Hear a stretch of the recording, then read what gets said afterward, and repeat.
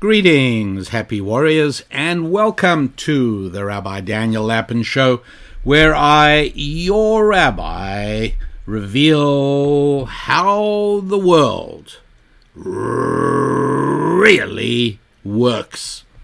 Thanks for being part of the show, and thank you for all you do to help promote it and get the word around. I'm recording this close to the end of the year 2023, and our growth in subscriptions has been beautiful and very, very heartwarming. So if you have yet to do your part in subscribing to the show, why wait? Put me on pause and take care of it right now. That'll be terrific. Thank you very much indeed.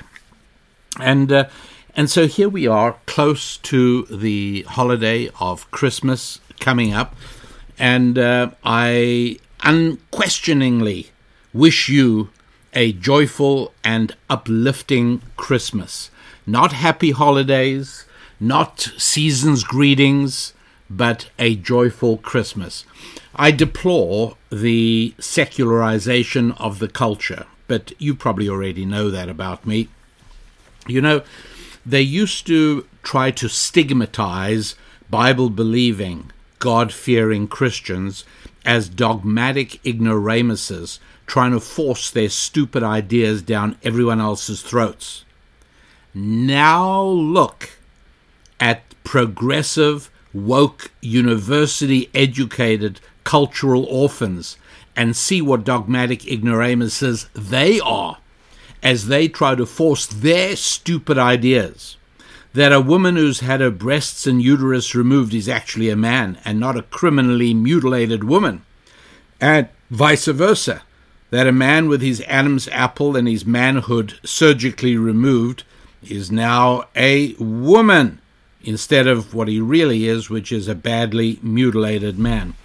Nothing that Christians ever believed or advocated for was ever even 1/100th as stupid, and never did Christians so dogmatically and oppressively force their ideas as do progressive, woke, university-educated cultural orphans force these ideas of theirs, making life miserable for all of us who resist.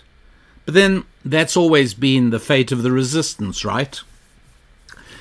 Those in France who stood up to the German occupation and constituted the resistance, they had rough lives, and many of them lost their lives.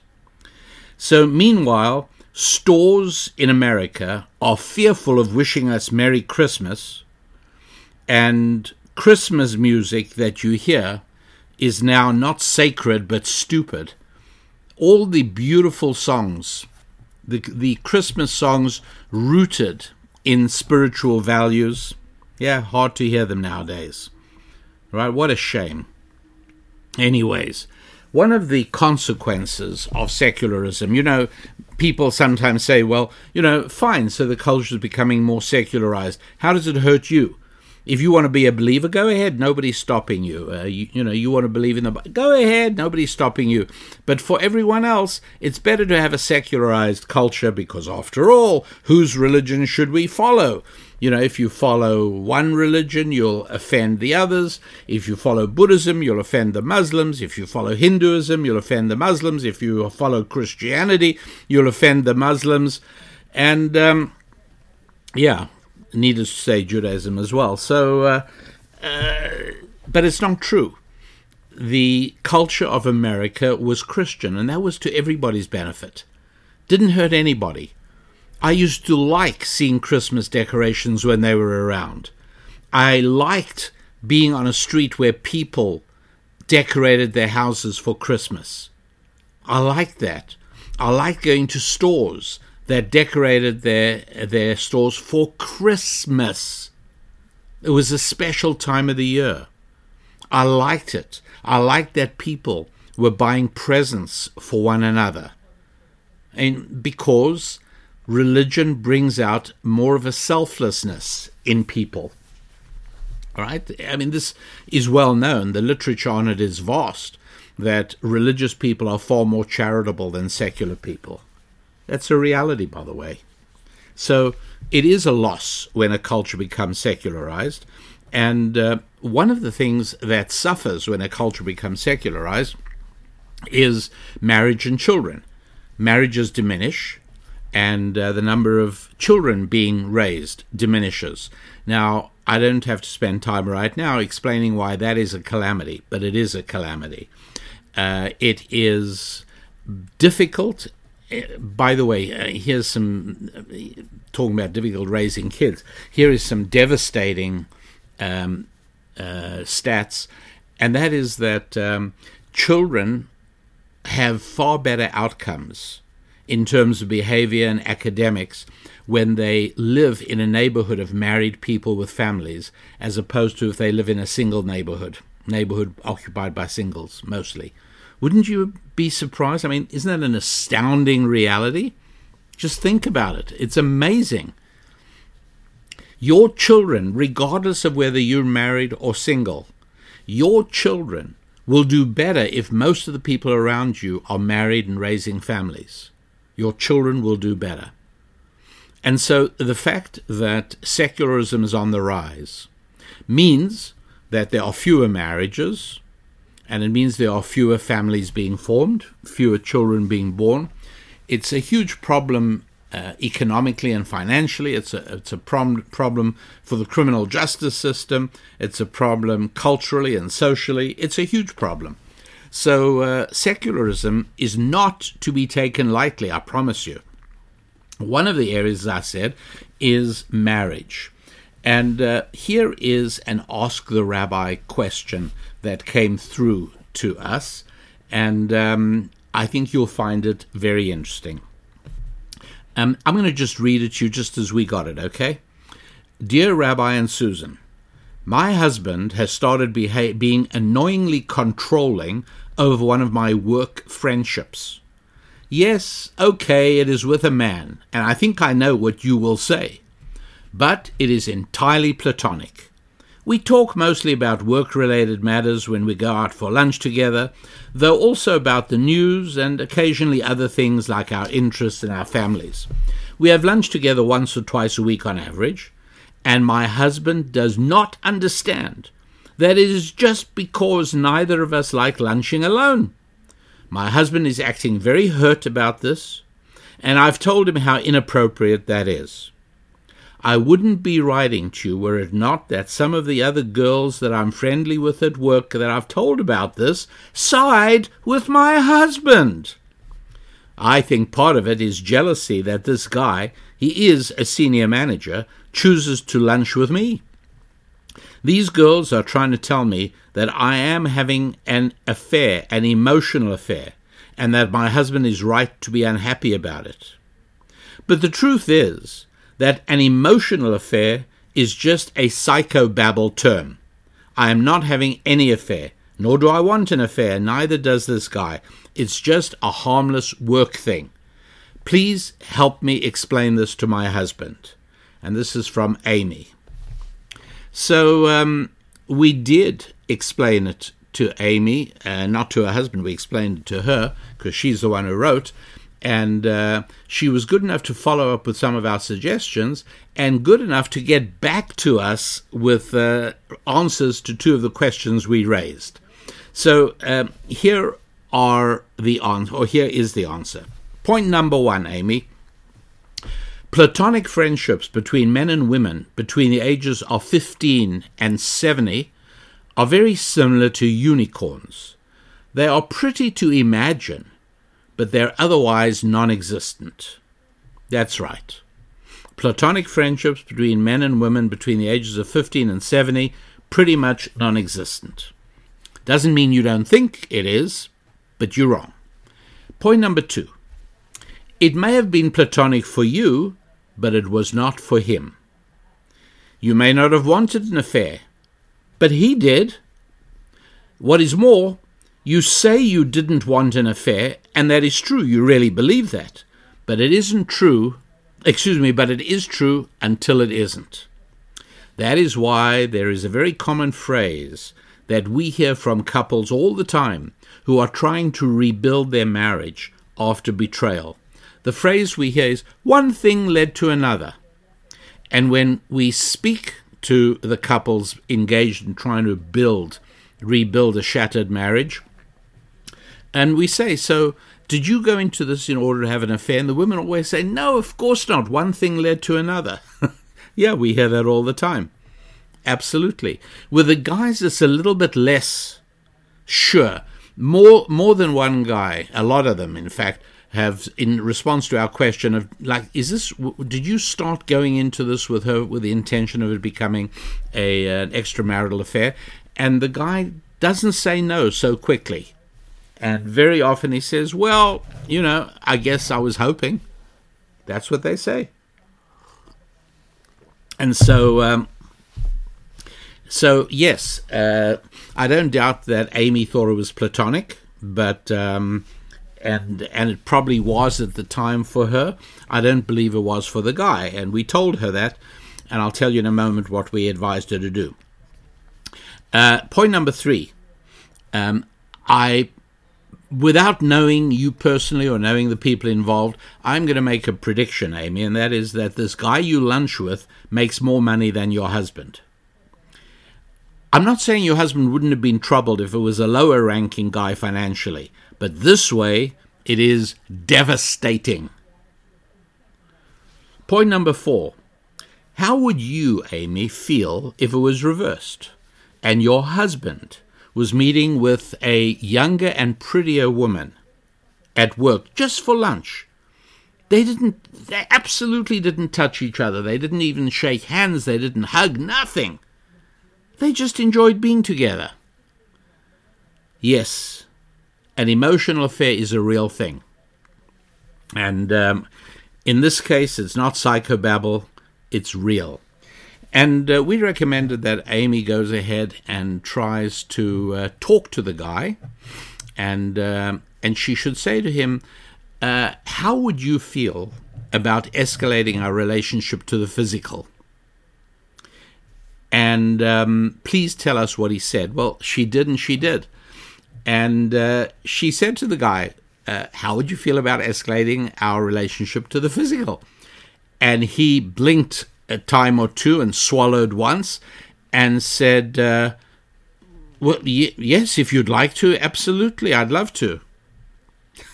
She was shocked out of her mind. She came back to us and told us exactly how that had gone down. She was absolutely astounded. She could not believe that he looked at her that way. Couldn't believe it. She was absolutely sure that it was just a friend, that's all. And we explained to her that that doesn't exist. With males between 15 and 70, there is no such thing as just a woman. We see every woman. Now, we may suppress it in the interests of our civilization and the fact that we want to get away from the primitive image of a man who can't restrain his sexuality and who can't see women as people instead of sexual objects. And so we're frightened to concede that point. But bottom line, overwhelmingly, almost every man listening to my voice right now will nod internally to himself with a smile and say, absolutely, that's correct. So Amy was shocked that her lunchtime companion looked at her as an attractive woman for him. She didn't see it that way, but he certainly did. So she reported back to us how that went down, and she very wisely said to him, well, in that case, we have to terminate our lunches. We can't do this anymore. And he just didn't get it. He said, well, why do you want? Well, because she needed to know. So that all, I think, ended reasonably happily. And she also confirmed for me that this guy was financially more significant than her husband was. So all of that makes sense, and we understood it, and more importantly, so did Amy. Now, something that we could not say to Amy in our response to her, because it really was something that we would want to say to Amy's husband, but he didn't write to us, she did, so we couldn't say it. But I'm going to tell you, and that is that if I could speak to Amy's husband, and who knows, maybe he's listening, I would say to him, your only mistake was to quoting your wife's letter, you being annoyingly controlling. That means, I think, that you were by far and away not nearly firm enough. I understand totally your reluctance to appear primitive and to fulfill all the old stereotypes of jealous males. And I understand that you would sort of feel it humiliating to be that way. And so you probably let this go for a long time, even though you knew she was having regular lunches once or twice a week with this guy. You probably let it go on for a while before you even said something. And then you probably sounded, because you had weeks and weeks and weeks of being irritated by this, you probably didn't realize how irritating and irritated you sounded, when instead you should have sounded not at all irritated, but very much more firm than you did. To say that you weren't happy about it, that's not the way this should go. The way it should go is, as your husband, I absolutely forbid you to have these lunches. It's stopping right now. Now, your wife, Amy, might well throw a fit at hearing words like that. A spirited woman probably would. You know, who are you? How dare you tell me what I may and may not do? And at which point he should have said, look, I don't think you understand. This is a marriage-defining moment. I am telling you that our marriage is contingent on this. You got to stop this right now. And I'm perfectly happy. In fact, I want to explain to you exactly why I'm so firm about this. You may not have any interaction with this guy when there's no one else around. Not at lunch, not in an elevator, nowhere. Only in meetings where other people are present for business purposes, that's all. And that's really what Amy's husband should have said to her. There's a possibility that on a deep level, Amy would have felt really good too. I mean, on one hand, there's a part of her says, you know, how dare you, don't tell me what to do. I think there's another part of her that probably said, wow, he really cares. That's something, that's terrific. And for those of you who are more interested in this than I'm going to give it credit for in today's show, and I think you probably already begin to have a little bit of a sense of why the title of the show was a marriage being sharing a bed and a bank account. But if you are interested, what I strongly recommend that you do is read Tolstoy. There's a Russian novelist, Tolstoy. He wrote a wonderful book called Anna Karenina. And basically, and again, not to condense hundreds and hundreds of pages into 30 seconds, but the book is showing us that Alexei Karenin, Anna's husband, could have saved his marriage. He absolutely could. His mistake was doing exactly what Amy's husband did, which was sort of be mildly unhappy about it and just coming across as petty and jealous instead of coming across as the leader of the marriage, as the husband of the marriage. And that's kind of what happens, because instead of being firm with her, Karenin sort of sees that his wife is acting inappropriately with Vronsky, and he's shocked because they've had a good marriage, and he's frightened and bothered, and he even argues to himself, you know, if he should do what I just recommended for Amy's husband, if he should stand up and say to her, this is stopping right now. You may not see this man anymore. His name was Vronsky, a dashing army officer who was paying considerable attention to Anna with every intention of starting an affair. And so what happened is that he feels, how can he speak to his wife so firmly? She's beyond reproach. She's never till now given him reason to be bothered and to be. And in any event, he looks at jealousy as a negative trait. What sort of man is jealous? I mean, he comes across as petty and jealous. That's not good. And he also would feel humiliated at doing that. And so he hesitates out of fear of insulting her and making her angry.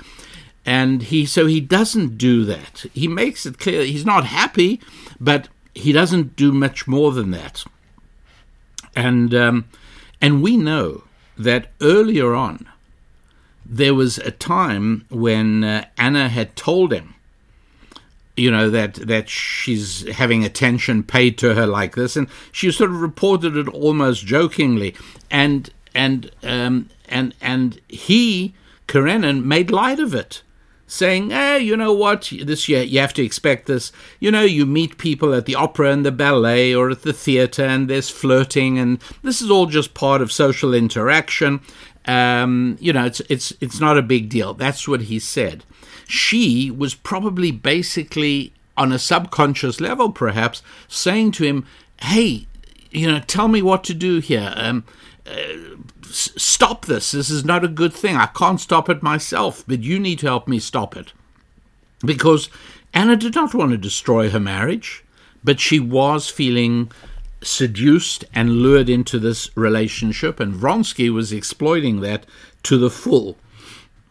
And so, she's listening to how he treated it, saying, this is what happens with people. She takes that as sort of almost a permission to go ahead. And even when Karenin finally decides, this can't carry on, he's got to do something, he still is not sufficiently strong and wise, and he doesn't come across correctly in how to get through to her heart and tell her this has to stop. And so he sort of talks about, listen, this is going to make a bad impression. People see you hanging out with Vronsky. I know you're not doing anything, and she probably blushes at that.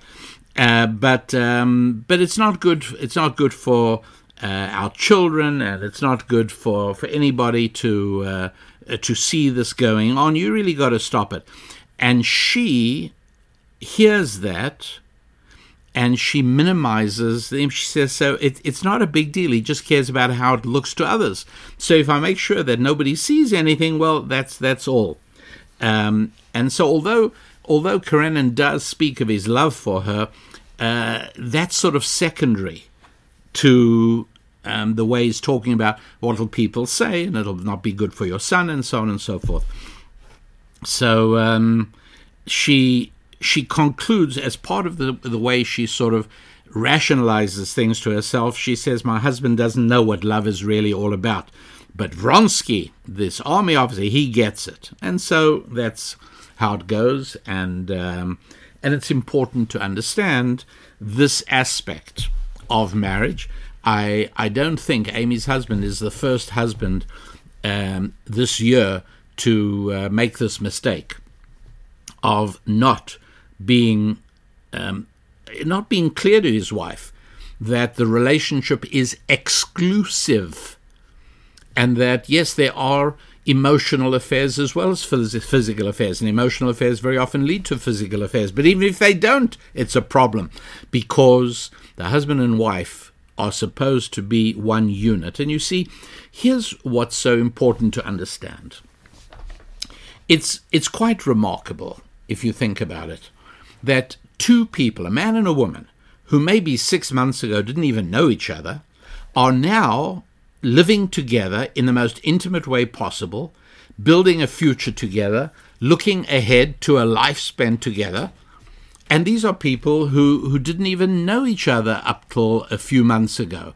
Now, I know that today it's not that common. People date for years, and then they get engaged, and they stay engaged for years, and then they eventually get married. Well, that's not anything that your rabbi recommends at all. And it's in religious circles, both Jewish and Christian, it's not at all uncommon for people to get married within 6 months of the time they get to know each other in the first place. As a matter of fact, Susan Lappin, hello. Hi. Did we get married within 6 months after we first met? I think we did. She's looking at her fingers. First met, it was 7 months. First dated, it was 4 months. It was 7 months from when we first saw each other, but didn't have anything to do with each other. But we got married 4 months after our first date. Anyway, my point is that this is really amazing, because think about business partnerships.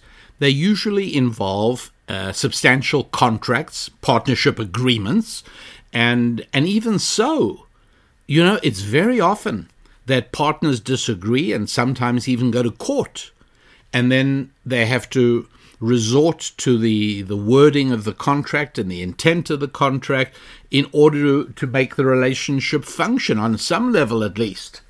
And yet, a man and a woman become life partners with very little in the way of a contract, and off they go. How's that supposed to work? It's remarkable. And the answer is that marriage is a covenant.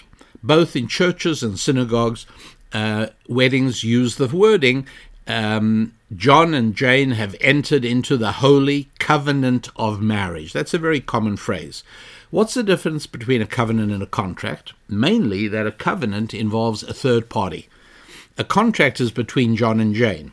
A covenant is between John, Jane, and God. That's what a covenant actually means. And this is one of the reasons that the most reliable correlation for marriages, when marriages happen and when they don't, is the religiosity of the culture in which the couple live. If they live in a secular culture, marriage is much rarer. If they live in a religious culture, marriages happen. So that's one of the reasons that the correlation is absolutely reliable, that in religious communities there are many, many more marriages than in secular communities. In religious communities there are many more babies born than in secular community. And there's a caution there. But bottom line, we got to understand that marriage is essentially a religious function. Yes, I know people today get married at the magistrate's office or at the clerk of the city hall, but it's a distortion of the reality. It is essentially a religious undertaking because it relies so much on faith. And the point is that the faith itself strengthens it. It's as if the faith becomes self-fulfilling. And even in a secular marriage, you see that playing out by, we love each other, we're in love. And that's what makes them go ahead.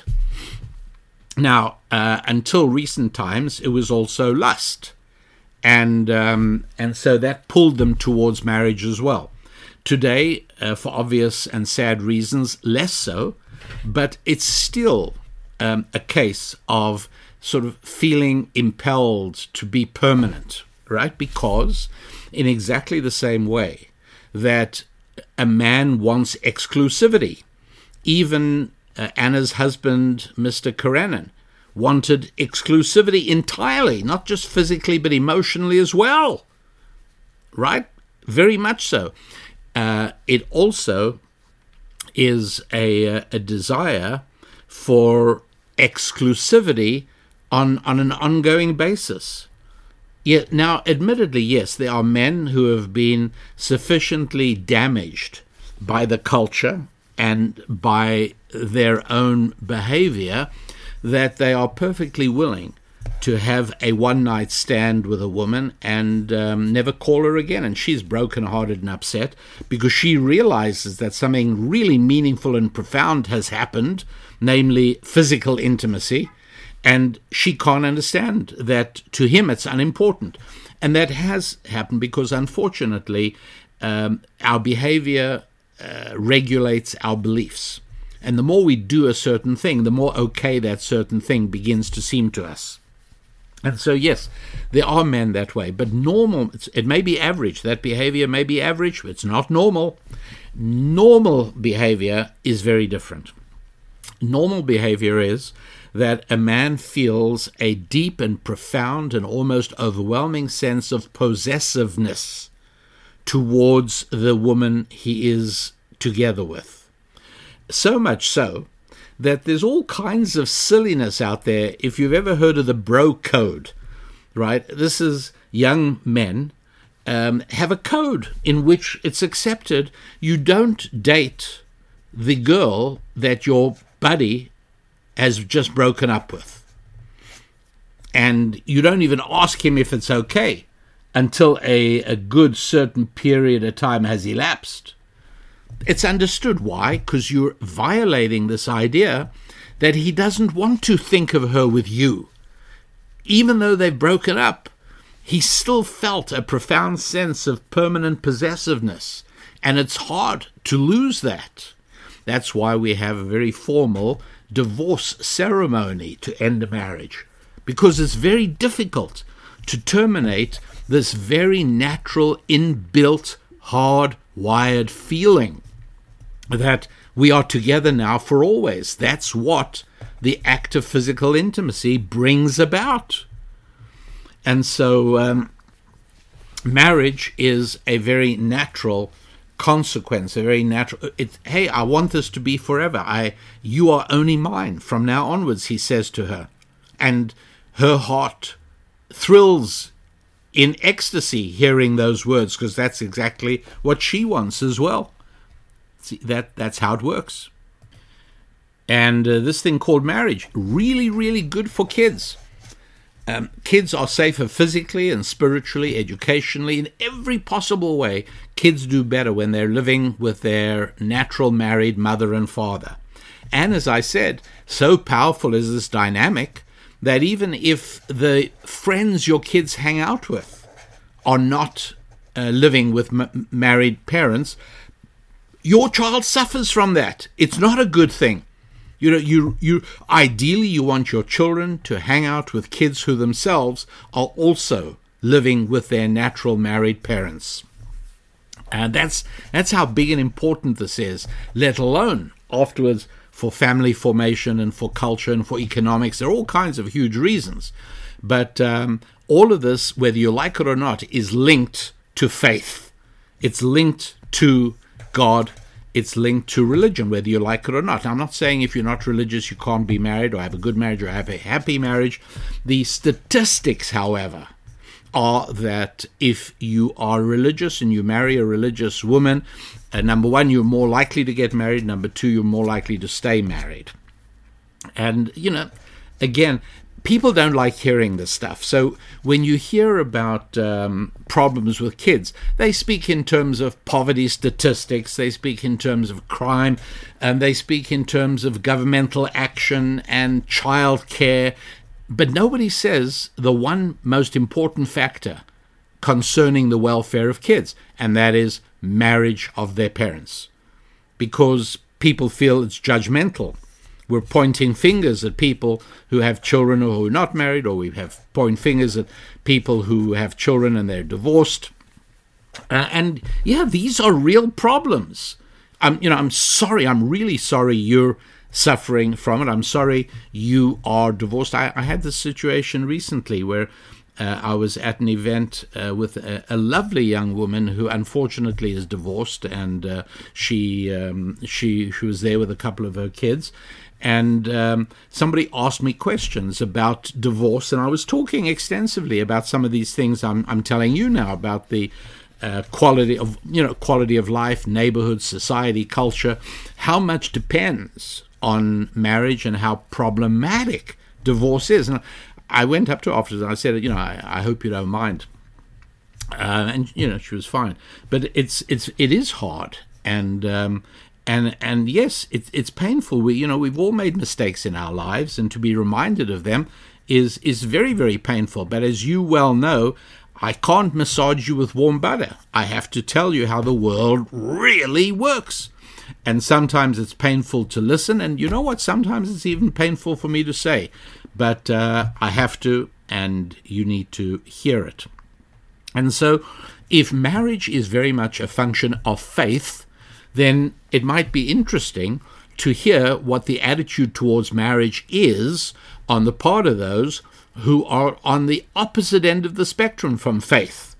There would be people like Plato, the ancient Greek philosopher, and his good students, people like Marx and Engels, communists, socialists, progressives.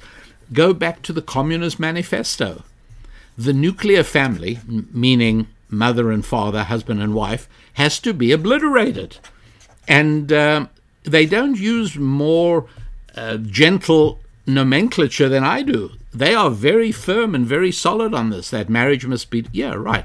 Because if you're trying to design a God-free society called communism, then obviously you are going to have the opposite attitude towards marriage than is held by a God-centric society. So not surprisingly, you are going to be stringently and vigorously hostile to marriage, and sure enough they are.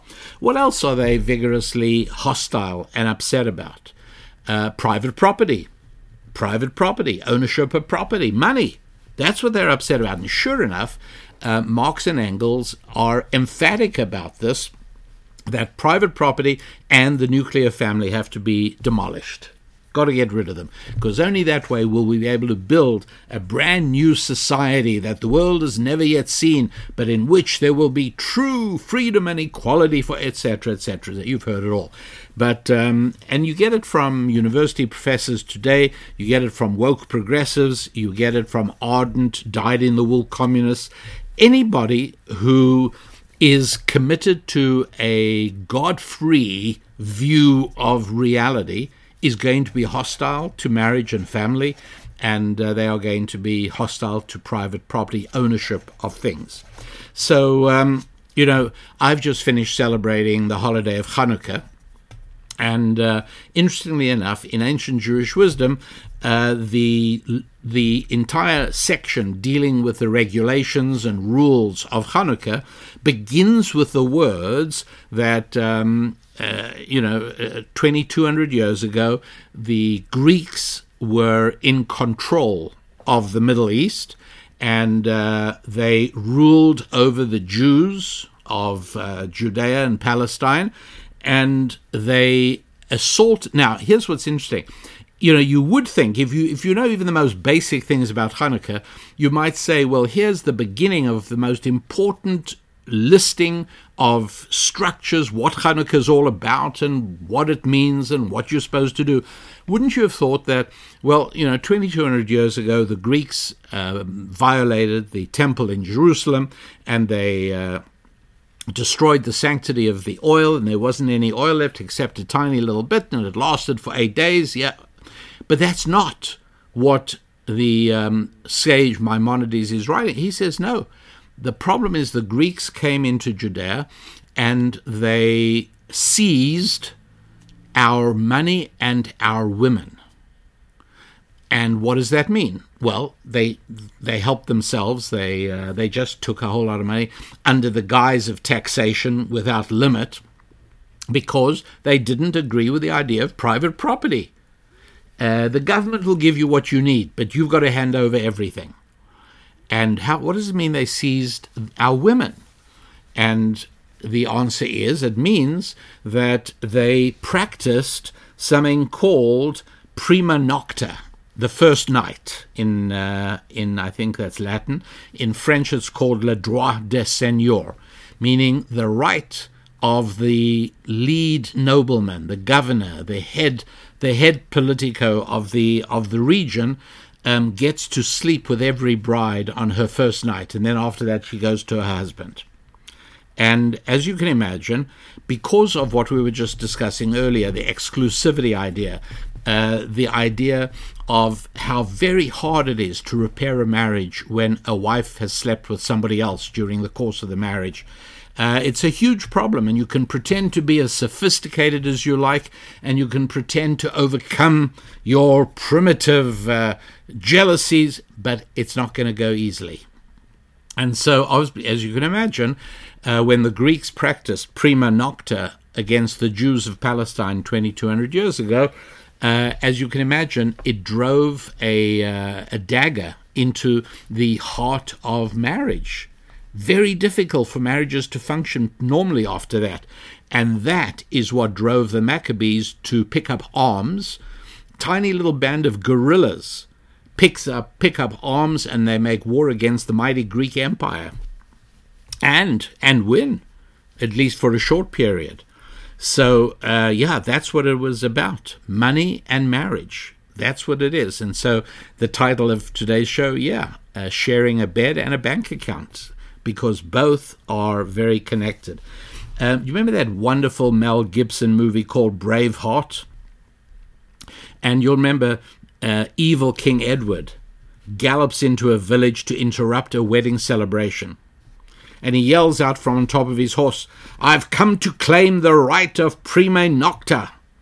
As lord of these lands, I will bless this marriage by taking the bride into my bed on the first night of her union." And of course the groom goes nuts, and he has to be restrained by Edward's bullies. And then King Edward, as he starts to ride off with the girl, says to the villagers, "It is my noble right." Okay, and again, when you think about it, if you take away the godliness, if you take away the sanctity, and if sex and physical intimacy are just a spinal spasm, and there's nothing to it really, and that in reality, women and men can just have casual sexual relationships and everything's going to be just fine, it turns out not to be the case. For women even more than for men, and there are reasons for that. But that is what we're actually looking at right now. The bed and the bank account. And of course, the bed is what produces marriage, what produces family, of course, because it produces children, and then there are other children, and there are siblings and uncles and aunts and eventually cousins. And so when everyone sits around the Thanksgiving table, and hopefully the elderly couple with twinkling eyes looking around with pride and joy at their children and their grandchildren, and everybody, is happy and feeling the warm glow that spontaneously surges up in a family gathering of that kind, and nobody sort of necessarily actually thinks about it, but the reality is that the only reason that you are there, and the only reason you're there with your siblings and your cousins and your uncles and your aunts, is because many, many, many years ago, Grandpa and Grandma found ecstasy in one another's arms. That's why we're there. Beds produce family, as using it as a euphemistic metaphor. So that's what happens. And the money, well, something that the marriage counselors, almost everybody agree, that by far the overwhelming majority of marital problems revolve around sex and money, and usually combined, usually those two together. We know, for instance, and this was, well, I'll just tell you, this was a study produced by Washington University in St. Louis, and it was released in February 2013.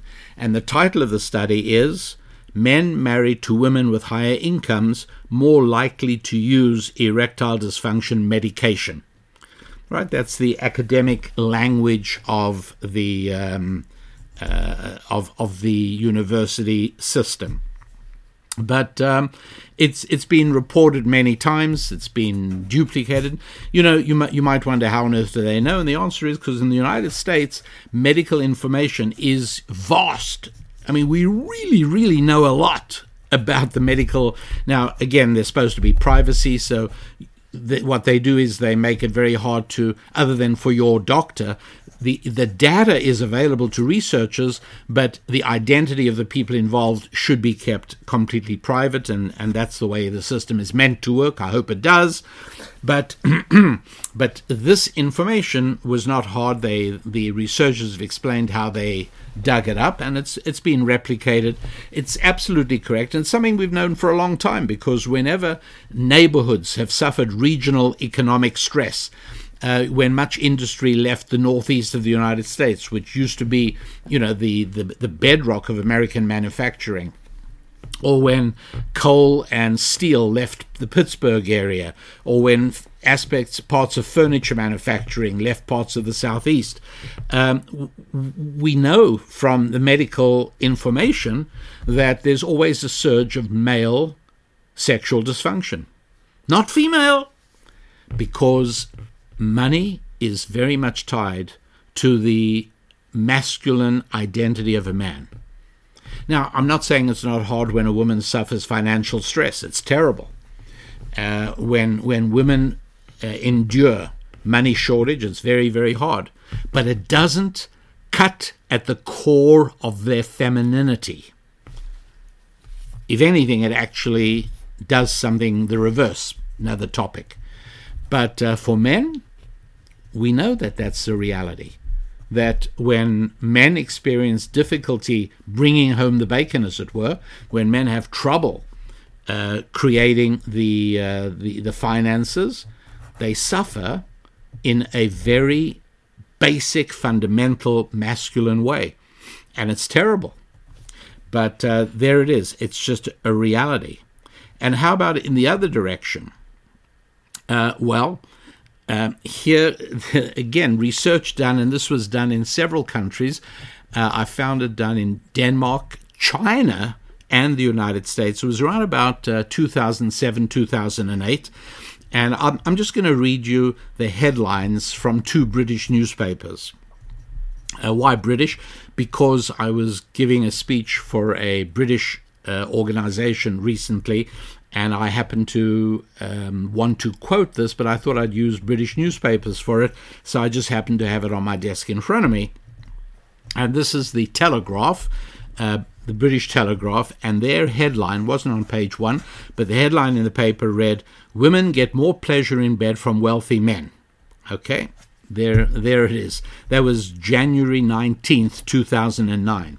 And the famous Times, the London Times, the Dowager of Fleet Street, the prominent paper, I'm sure it would never have had a headline like this 50 years ago, but today everything has changed, and not for the better. And so I'm able to quote the headline of the Times. They scooped the Telegraph by one day. Theirs was January 18th, 2009, and their headline is, "Why Women Have Better Sex with Rich Men." Just there it is, just like that. But again, when you think about it, it makes perfect sense. We also know that not only do men whose wives out-earn them suffer a need for a certain well-known blue tablet, but also we know that such marriages have a very low probability of long-term success. We know that marriages in which there's a house husband are doomed. Now, look, I know people who've got married, and they told me, well, it makes sense because she earns much more than I do, so I'm going to be the house husband, I'm going to be the stay-at-home dad, and she's going to support us.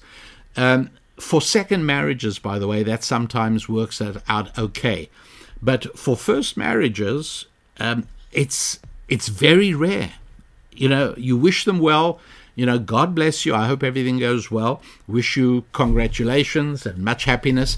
But in my heart, I know it's only going to be a matter of a couple of years before it's over. And what is the mechanism? Well, there's several interesting mechanisms, but one of the most obvious I've already spoken to you about. Remember, I read to you Amy's letter, and Amy was attracted to. Now, I know she said it's just platonic, but at the same time, I also read the giveaway in a letter that the other girls are jealous that this guy chose to have lunch with her. Yeah, I get it.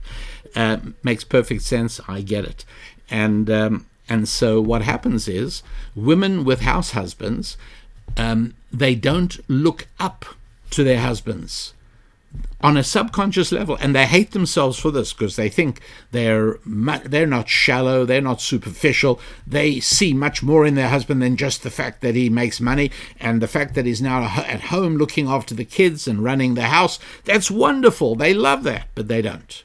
And most women do not love it, but most women deep down end up with a lack of respect for the man. One of the mechanisms, he feels that, and no man feels attracted in a male-female type of way to a woman who has contempt for him. He can't deal with it. There is no seductiveness, there is no allure, there is no eroticism there at all. He needs, we all do, we guys need to be looked up to in order to function at our masculine best.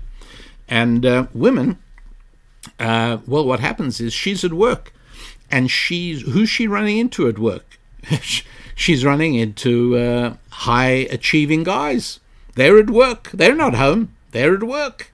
And she is attracted, and they are attracted. And invariably, the invariable or the inevitable happens, and that ends that kind of marriage. So in the situation where there are financial, where the man does not have the bank account, don't be surprised that the bed suffers and the marriage is doomed.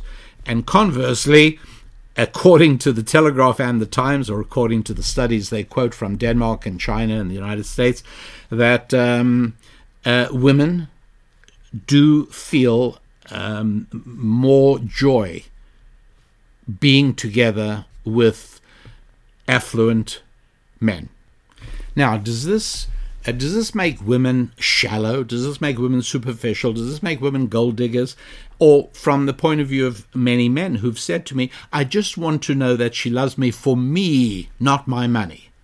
I've heard guys say that to me countless times, and I've heard women, when I suggest a possible match, I suggest to a woman that there's a guy I'd like to give her number to, and I talk to her. One of the first things, it's so cute to watch. She, in a conversation with me, she's trying to find out what his finances are. And she knows that if she actually says that, it makes her look terrible. At least she believes that. In reality, it makes her look smart and wise and knowledgeable and caring about her future. It's not at all a problem, but she's trying to find out because it's really important to her to know. And this gets dismissed as, it's just hypergamy, women want higher earning men. No, there's something far more profound going on here. In exactly the same way that women want to be with men who are taller than they are, right? There are exceptions to that, obviously, but that's what women are. How do I know this? Because, again, medical information in America is very solid, because every time you go to the doctor, they weigh you and they measure your height.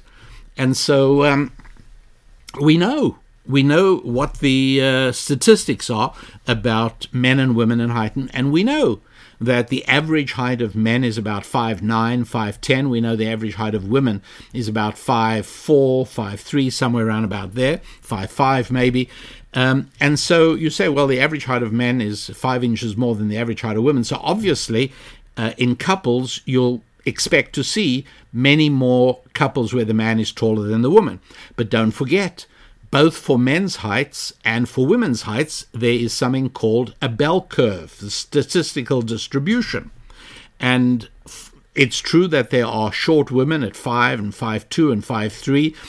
In the middle, women are 5'4", and then over at the other end, you got Serena Williams, the tennis player, and Michelle Obama, the former First Lady, who's 6 foot. So yes, you do have a number of very tall women, number of very short women. You also have a number of very short men, very tall men.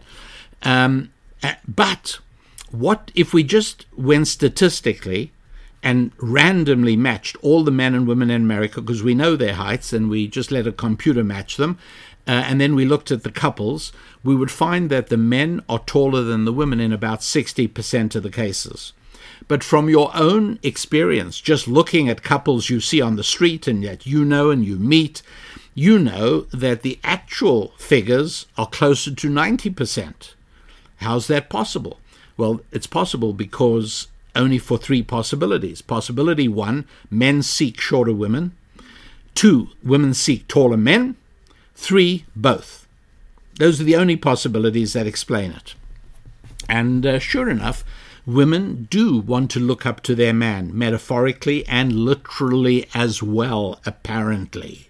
So, and one of the ways they look up to men is if he's taller. Another way they look up to him is if he is financially successful. Now, that's not all there is. Women can look up to a man and do look up to a man as well for character attributes of integrity and kindness and so on and so forth. But here's the important thing, that very few indicators tell you more about a man than his relationship with money. And so when a woman wants to know what the financial status of a guy is before she goes out with him, that's not because she wants to spend his money. It's because somehow on a very deep level she understands that money is made when a lot of people know you, like you, and trust you. And so she knows intuitively that if a guy has made money, and by the way, a lot of women are very uneasy with inherited money for good reason, because it doesn't tell you the same thing. But if a man has made some money, it says to the woman, hey, you know what, there are a bunch of other people who know him and like him and trust him. That's a good recommendation for me to go out with him. You know, it doesn't matter whether you consult economists or financiers or deans of business schools or a director of the International Monetary Fund. If you ask people like that, what's money? You'll always get pretty much the same answer. It'll go something like this. Money is a government-authorized, circulating medium of exchange that allows us to count and store value. And that's pretty good. There's nothing much untrue about that definition, but it doesn't tell you the whole story.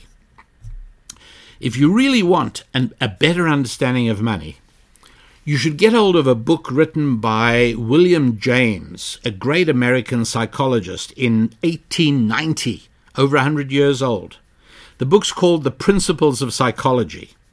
And in chapter 10, William James, who has a much more correct understanding of the human soul than, shall we say, Uncle Sigmund Freud, William James is not trying to define money, but he's helping us understand the range of its impact on our lives.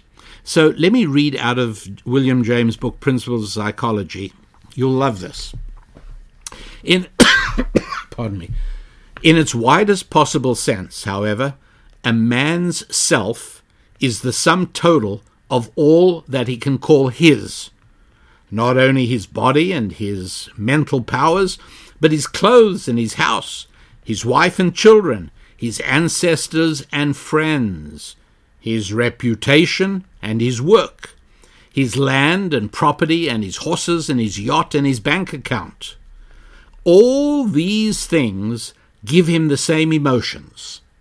If they wax and prosper, he feels triumphant. If they dwindle and die away, he feels cast down, not necessarily in the same degree for each thing, but in much the same way for all. My dear happy warriors, that is so profound. It's so magnificent. He's exactly right. And so, yes, that does tell us a whole lot about a man. And when a woman wants to know what a man's financial relationships are before she goes out with him, before she considers him as a serious potential marriage partner, she's 100% correct. So just to clarify, yes, there absolutely are many things that a woman can admire in a potential husband. There are many things that a woman can admire in a man she is looking at. Kindness, sense of humor, integrity and uprightness. All of those things are lovely. And if he's part of a crowd of men that look up to him, and this is one of the reasons men in uniform are attractive, because if he's a fireman, there's an indication that he's part of a bunch of guys who know him and like him and trust him, and that says to women that's good. That's why they seem attractive. That makes sense. But in general, all of those things are in addition to his financial relationships. In addition, right? Because that's fundamental. His masculinity, which, at the heart, we're talking about bed and bank account. Those two things do go together. At the heart, an aspect of his masculine attraction is precisely the fact that he can provide financially. That's really important. Now, if in addition to that, he's also got a sense of humor, and he's good looking, he's cute, and in addition to that, he's got a lot of impressive guy friends that he hangs out with, and in addition to that, he's got a sense of humor and he's got integrity, all of those things. Boy, bonanza, you hit the jackpot.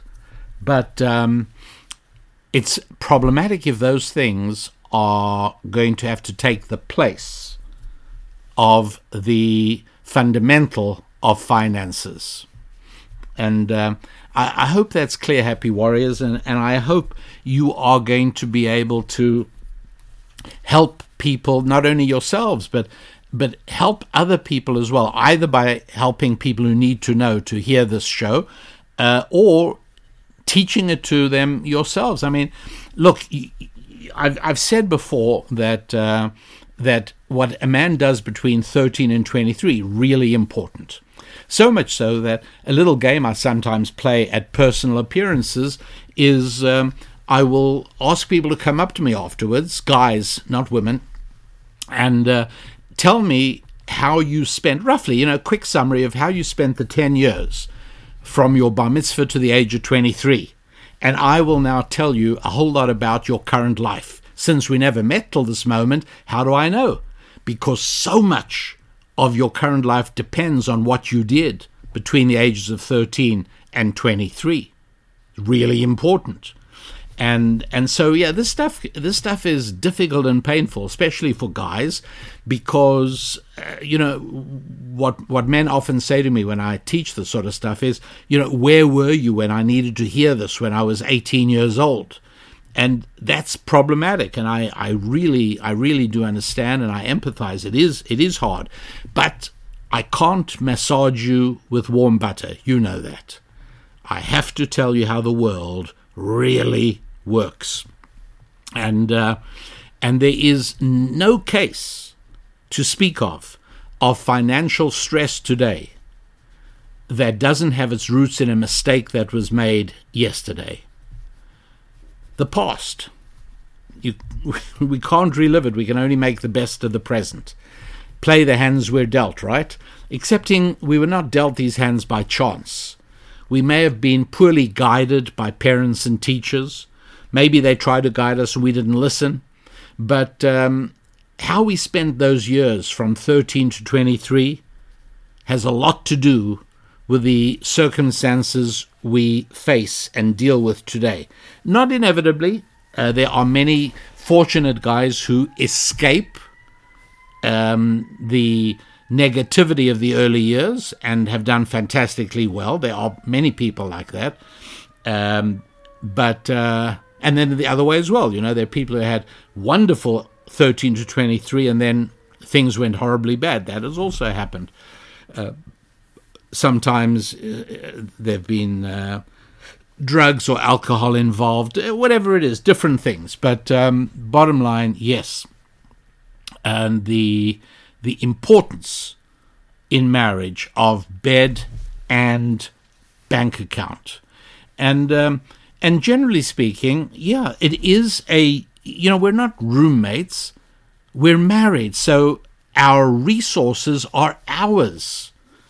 And if I am going to work every day and my wife is keeping me free of worry about our children, they're not being taken care of by a government childcare worker, and they're not being subjected to bad influences at the local government indoctrination center, namely a public school, and she's doing all these things, then she is fully entitled and right to speak about our money, not his money. It's our money, because I couldn't possibly succeed if it wasn't for her. We're partners. That's how the system works. So now you would understand why our newest book is called The Holistic You, integrating your family and your finances, your faith and your friendships and your fitness, because these are all part of interrelated components of a complex system called your life. And we've been speaking about the family finance part of it, the bed and the bank account, in this particular show. But you get the idea. And if you haven't yet read The Holistic You, then I want to ask that you do so, because it is going to have a profound impact on how you deal with your physical health, your social life, your friendships, your finances, your marital life, your faith life. All of these things do tie together in shockingly unexpected ways. And understanding that allows you to deploy these principles most effectively in every area of your life. So there it is, The Holistic You, waiting for you at your local bookseller. So that is, ladies and gentlemen, as far as I think we should take it. Although there's so much more to go on this topic. I mean, wouldn't you be interested to hear why it is? And this I would address primarily to young single guys who are waiting to find the one. They're waiting to find, the one soulmate who is destined to them. Wouldn't it be interesting to talk about why such a guy, if he's a good man, if he's a solid man, if he's a man who's got his 5 F's together, a man like that could marry any one of 20 women. And a few years down the road, they're all going to make terrific wives. He's going to have a wonderful life. It doesn't matter. Very little hinges on the precise choice of exactly the one person. But for that to be true, you got to be a real man. More on that in another show coming up soon. But for this show, Happy Warriors, thanks for being part of us. And as always, I'd love to hear your comments on the Happy Warriors website, which means if you're not a Happy Warrior yet, join our community. We'd love that. WeHappyWarriors.com. And let me know your reaction to this particular show and things you might like to either argue, probe, find out more information on. Whatever, happy to always oblige. Always love interacting with you at the We Happy Warriors website. So thanks for being with us, and thanks for all you do for the show. Thanks for getting the word around and getting lots and lots and lots of new listeners. I appreciate that. And I wish you a joyful and uplifting Christmas as we move ahead towards 2024, the new year. Wishing you a week of growth onwards and upwards with your family and your finances, your faith, your fitness, and your friendships. I'm Rabbi Daniel Lappin. God bless.